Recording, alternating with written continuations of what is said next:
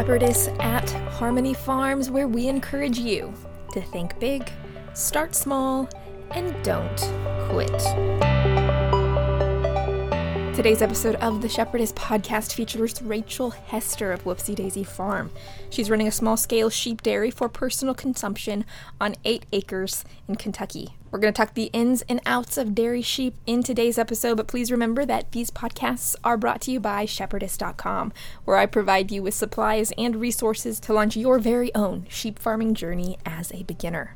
My free resource of the week is a 1-hour raising, grazing, and marketing sheep micro masterclass. It's 100% free, and you're going to find it along with all of my other free resources under the free training tab at Shepherdess.com. I am so excited to have Rachel Hester at Whoopsie Daisy Farms. We're talking dairy sheep, we're talking dairy breeds, milk yield, health benefits, and more. Rachel, thank you so much for being here today. Thanks for having me.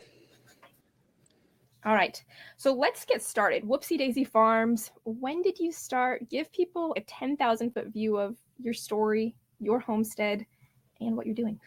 All right, so both my husband and I always wanted to farm. His grandpa has, I think, 40 acres in North Alabama, just had meat cows. So he grew up, doing rural things on all of his breaks and that kind of stuff. I just remember living in Southern California, looking at the little kids' books with ducks and sheep, and I was like, oh, I want to farm. My parents were like, there's no money in farming, don't do it. So, I just kind of wrote that off. So fast forward, my husband and I meet, we get married. He donated bone marrow a month after we got married, and it just wiped his health out. So I basically at one point just walked into a health food store, and I was like, I don't care what it is, how much it costs, how weird it is, give me something to help them out.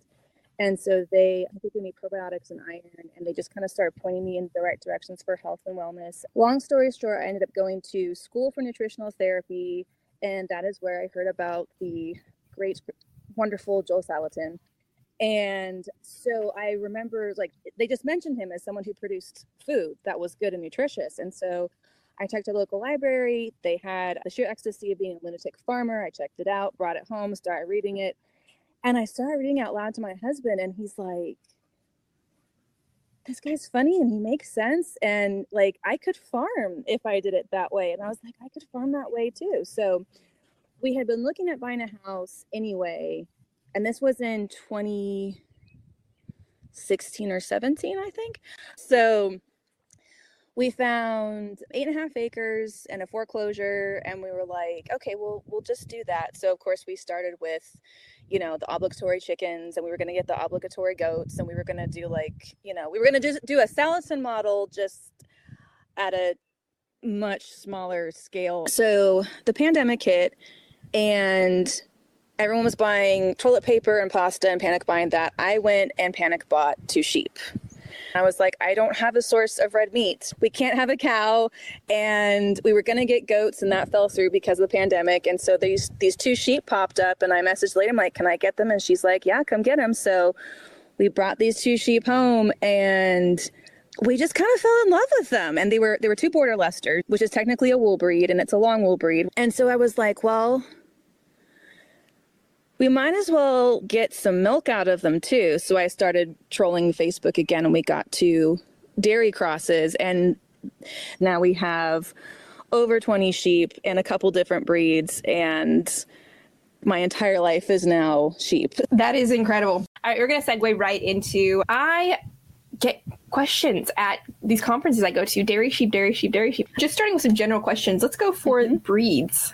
Give people a 101 on the breeds they have to choose from when they're looking for dairy sheep. We are in an interesting situation in the United States. So all of the dairy breeds in the United States currently, except for one, are in a breeding up program, and they do not have breed associations, except for one, which is the Clune Forest breed. So Clune Forest are the only ones with a breed association, but the other 3 breeds of sheep that are in the breeding up program in the United States currently is the East Friesian, which is kind of the most well-known breed, but that's more like the Holstein of the sheep dairy world.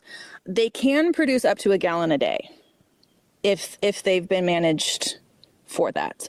So they're a larger breed, and they're very, very friendly. They are so delicate. They have some health issues that other breeds of sheep don't even have. So I have actually quite a bit of East Frisian genetics in my flock. I don't have any high percentage breeds, which is, we can't say purebreds because they're not 100% East Frisian, but they're high percentage. I don't have very high percentages. I don't particularly want high percentages in my flock because they are so fragile. The next breed of sheep, which actually globally is the most popular breed of sheep for dairy, is the Awassi breed, and they are from the Middle East. They're also very large. They have a little lower milk production, but they're incredibly hardy. They do great in desert conditions. They actually can be in jungle conditions. They're really good mothers. Their temperaments are either really, really sweet or absolutely crazy. And there's not really a breed standard for their temperament or whatever. With Awassis, there are not very many breeders in the United States, and the main drawback is they're a fat-tailed breed of sheep. So in some, their tails are as large, if not larger, as their udder. And so the Awassi ram has to kind of do some gymnastics to breed the sheep. So other breeds of sheep cannot do this. So that makes sense in the terms of you need to know that for the fact that they can't really be crossed for some biological. Right. The breed that you're running, did you necessarily start with the intention of dairy, or did you just make it work? Can people do that? Here's my thing that I will say in my book several times, and I say it to people all the time. You can milk anything that lactates, okay? My sister has milked a cat once.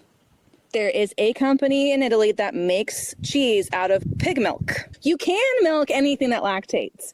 Should you is the main thing. So I've actually talked to a lot of people who milk Katahdins. They tried it and they said, hey, it's delicious. So they just kind of kept on. With non-dairy breeds, you're going to have a shorter lactation time. Some do not respond well to milk sharing, so that will present some management decisions for you.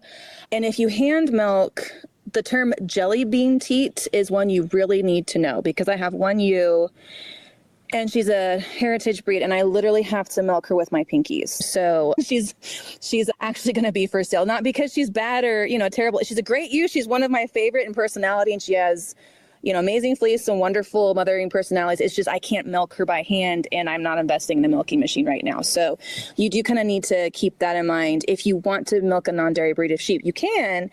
Lactation time is going to be shorter. Letdown will be different. Udder size and teat formation on the udder and size for your hands or machine will be different. Or you can get Nigerian dwarf attachments for a milking machine and do that too. Dairy breeds of sheep weren't really developed until the 18th century when breeds became very specific. It was actually really common for small farmers in England to milk sheep because there were so many sheep around, and they would just take a little bit extra and make some cheese or whatever.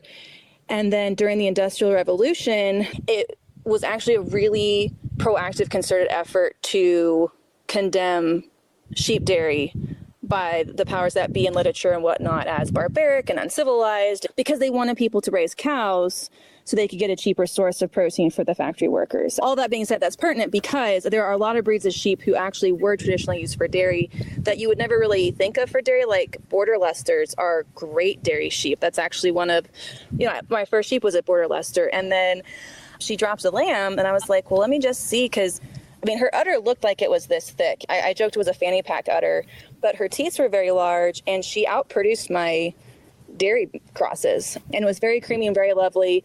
We lost her to parasites, which I still miss her sometimes because she was such a good little sheep. But so Border Leicesters were used. A lot of long wool breeds were used for dairy. Black Welsh Mountain were used for dairy.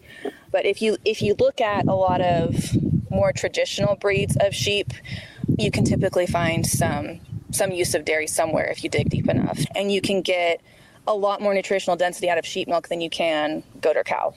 Yeah, perfect. That is actually exactly one of the topics I'm going to go into. I wanted to touch a little bit and get more specific on milk yield. Somebody has a dairy sheep.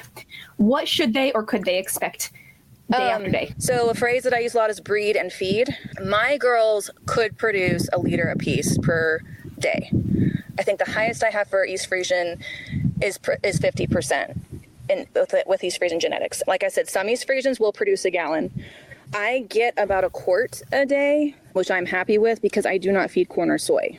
I feed my girls mainly alfalfa pellets with sunflower seeds, shredded beets, I put barley and oats in there too, and then flaxseed. And I mix that up.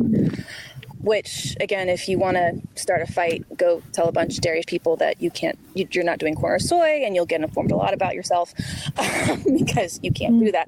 So I do, because I don't digest corn or soy very well. It messes up my hormones. And then what we've noticed is that our sheep's propensity for mastitis has just plummeted since taking them off the corn and soy. But some people don't feed them anything. Some shepherds I interviewed in Romania, they have a big paddock. The shepherds sit at the front of the gate.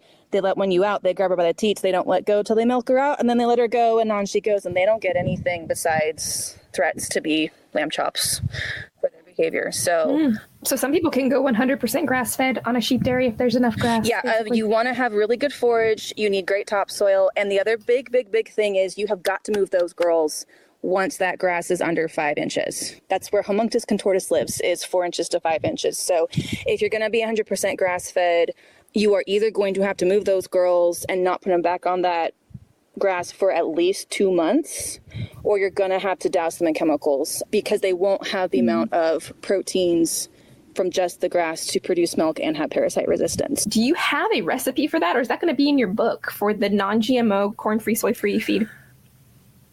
I hesitate to give people exact amounts of things because, if you're not selenium deficient in your particular soil, if I give you my recipe for a selenium heavy diet for your sheep could get selenium poisoning. Alfalfa is a really great place to start for your base. So that is the majority of what I have because it's high in protein. The thing with alfalfa is that it's a goitrogen. So I always serve alfalfa with free choice seaweed out for my girls because the iodine will offset the goitrogenic properties of alfalfa. So, which again will get me in trouble in sheep boards because you can't feed seaweed to sheep. There's too much copper, and sheep need copper. They don't need as much copper as goats, but they do need copper. So they do. Just be aware if you tell. That's one of the big things, I think, in the sheep world is take them off of all copper, and that actually does cause fertility issues and deficiencies and so on and so forth. Yeah, I mean, you don't want to give them too much copper too quickly, but if it's in a whole food form like seaweed, they will be fine. Sheep will actually swim out to sandbars and graze seaweed if they have access to it.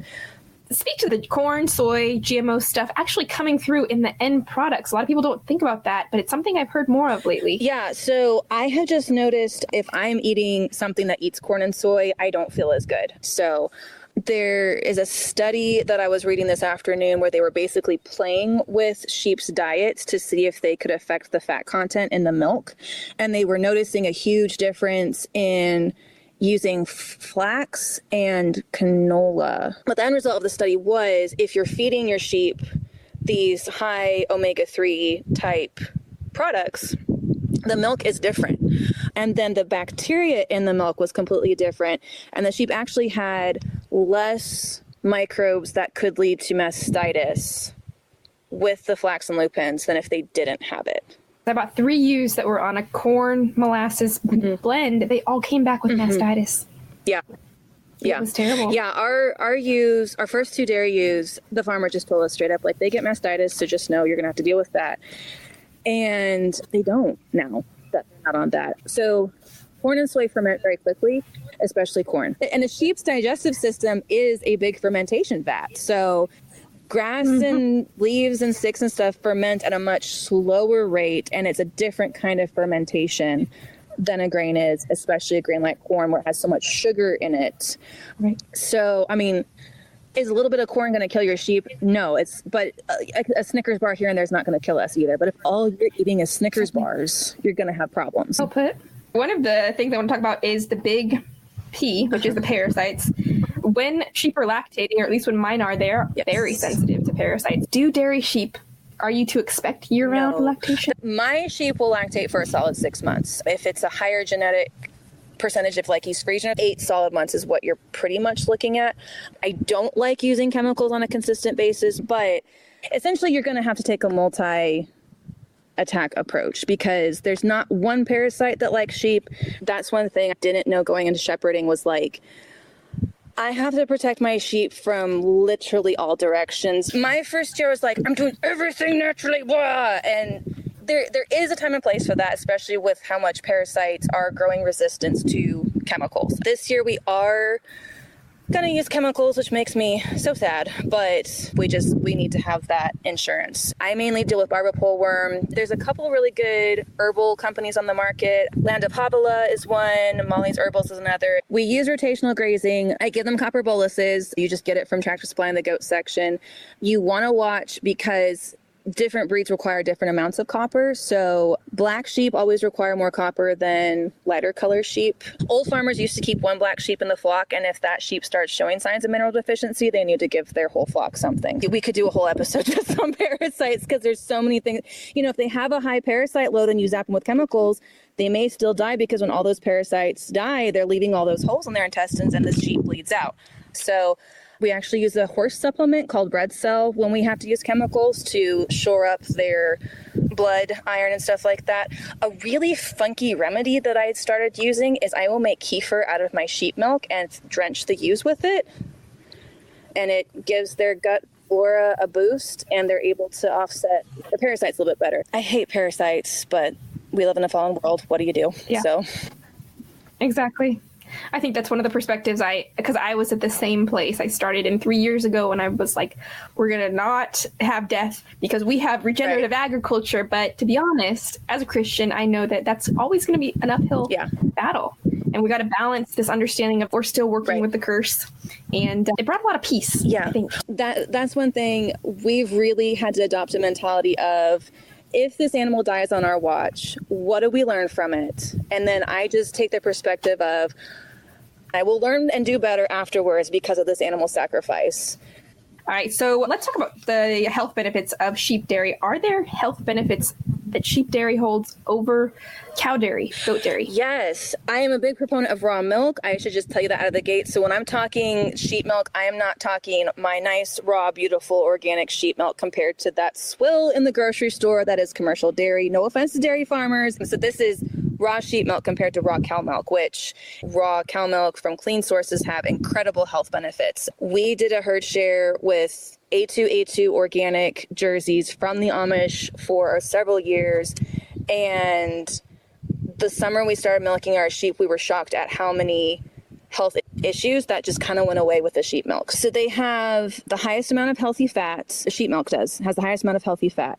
It has the highest amount of protein between goat, cow, and sheep milk. It has the highest amount of B vitamins. It has the closest amount of lactose to human milk. I think Nourishing Traditions has a recipe for infant formula to replace breast milk, and that you have to add all like cod liver oil and all these, and egg yolk and all these things to make the cow milk more digestible for the baby, and you don't have to go to those extremes with sheep milk. There is a whey protein in all milk called lactoferrin, and that's present in goat, cow, and sheep milk, but it's the highest in sheep milk. Studies are showing lactoferrin has neuroprotective effects, which means it will protect your brain from Alzheimer's and depression. It will clean out oxidative stress held in the hippocampus. So if you have mental disorders or PTSD, it helps just soothe your brain when it has those storms of panic. Lactoferrin also has antiviral activity that's been shown to be effective against HIV and hepatitis C. It inhibits growth of cancer cells. It does a lot to disrupt communication between, I think they've done studies on breast cancer, colon cancer. It basically disrupts the cancer cell's ability to talk. That's lactoferrin. That's just one of the proteins in the sheep milk. It's also really high in proline. It's a protein synthesizer. So right now, taking collagen is a really hip thing to do. Sheep milk is very high in proline, which is the precursor for collagen. So it influences the synthesis of hemoglobin in your blood. It matures white blood cells faster. So that's immunological properties, and it protects against neurological disorders like Alzheimer's. Newborn babies, when they're born, are 12% proline. So I am drinking the sheep milk right now. There was one study I found, and I've been trying to get more information on it, but I think the study is still ongoing, so they're not really sharing the information. But all of the milks have betaine type properties in it, which, if you don't know, betaine is a stomach acid we use to digest food. And cow milk at least has enough betaine if it's raw to digest itself. Sheep milk has more betaine, so it will help you digest other foods. Like, people talk about superfoods all the time, and I'm like, sheep milk's not just a superfood, it's like a medicine. So Wow. yeah, Let's segue into the personal testimonial. You're talking a little bit on how the sheep milk has really fixed things in your life. Would you share a little bit about exactly what those were and what you saw? So my husband is in emergency services, like I said. And if you are in emergency services in your 30s, you have IBS. That's just what happens. He also has PTSD from various sources. He also has a penchant for eczema. I had eczema when we had sheep. I had it on the backs of my ears into my scalp, and would go down into my ear canal at times, which... it was awful. And so I was told I would be on steroids the rest of my life. So I have been trying so many things. I tried herbs, I tried liver cleanses, I tried all kinds of things. And after a month or two of drinking sheep milk, it just was kind of gone. Now, again, that's not a promise that's going to work for everyone. And eczema is a weird thing because it's either digestion or it's adrenal or stress response. Like, it can come from a couple different sources, and it knocks whatever source I had out of the water. So wow. I was really happy about that. Mental health runs in my family, so I've always kind of struggled with, I'll have days of just not feeling motivated or down or whatever, and the B vitamins in sheep milk have really helped just kind of not make that an issue. With PTSD, it's basically triggered a lot of times by high cortisol. High cortisol happens when your body is hungry or tired or whatever. So with my husband, like, if he gets too tired, he gets too hungry, those levels start rising, you can tell, and cold glass of sheep milk, those levels go right back down. So we had fertility issues, and I'm expecting a baby next month. So there was a couple different factors besides just the sheep milk, but the sheep milk was a big thing. So, well, how long have you been really making this a regular part of your diet?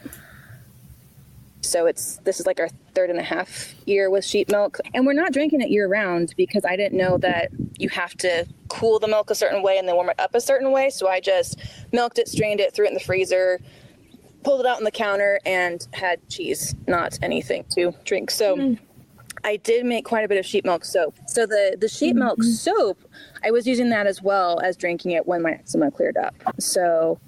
and then I always have had really thin hair. It breaks super easy. And I started making sheep milk shampoo, and I don't have to use conditioner. I don't have to do hair treatments. I would have to use tons of conditioner and then put a hair treatment then afterwards, and be really careful about how dry my hair got. And I don't use conditioner anymore. I just use a sheep milk shampoo bar and wash my hair. So, yeah. So this is super good. We are here at the end of our hour. But I want you to have a little plug here for your project that you are working on right now. What are you doing for the sheep milk community? I am writing a book on homestead dairy sheep. It is scheduled to come out at the end of September, beginning of October, if everything goes according to plan.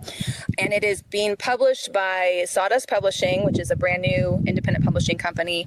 It's basically here's how to, as a small homesteader, get sheep milk and enjoy it. I cover our story into sheep milk. I have a whole big chapter on all the benefits of sheep milk. I'll go over all these amino acids and proteins and stuff that I shared with you. And then I go into how to do the ram prep and keeping a ram well. And then breeding season while the sheep are gestating, and then lambing season. And then I have a whole chapter on how to train a sheep so that you can train him to go into a milking stanchion. And then I talk about ways to harvest the sheep milk. So the goal is we want the book available in print at Homesteads of America. We will do a pre-order. You can watch Sawdust Publishing for announcements, and then you can go to my website and sign up for the email list, and I will be sending out updates on that. So where can people go on social media to follow you in the meantime? Social media plus your website. I'm on Instagram and Facebook. It's just Whoopsie Daisy Farm. And then my website is whoopsiedaisyfarm.com. And you can email me at whoopsiedaisyfarm@gmail.com. Perfect.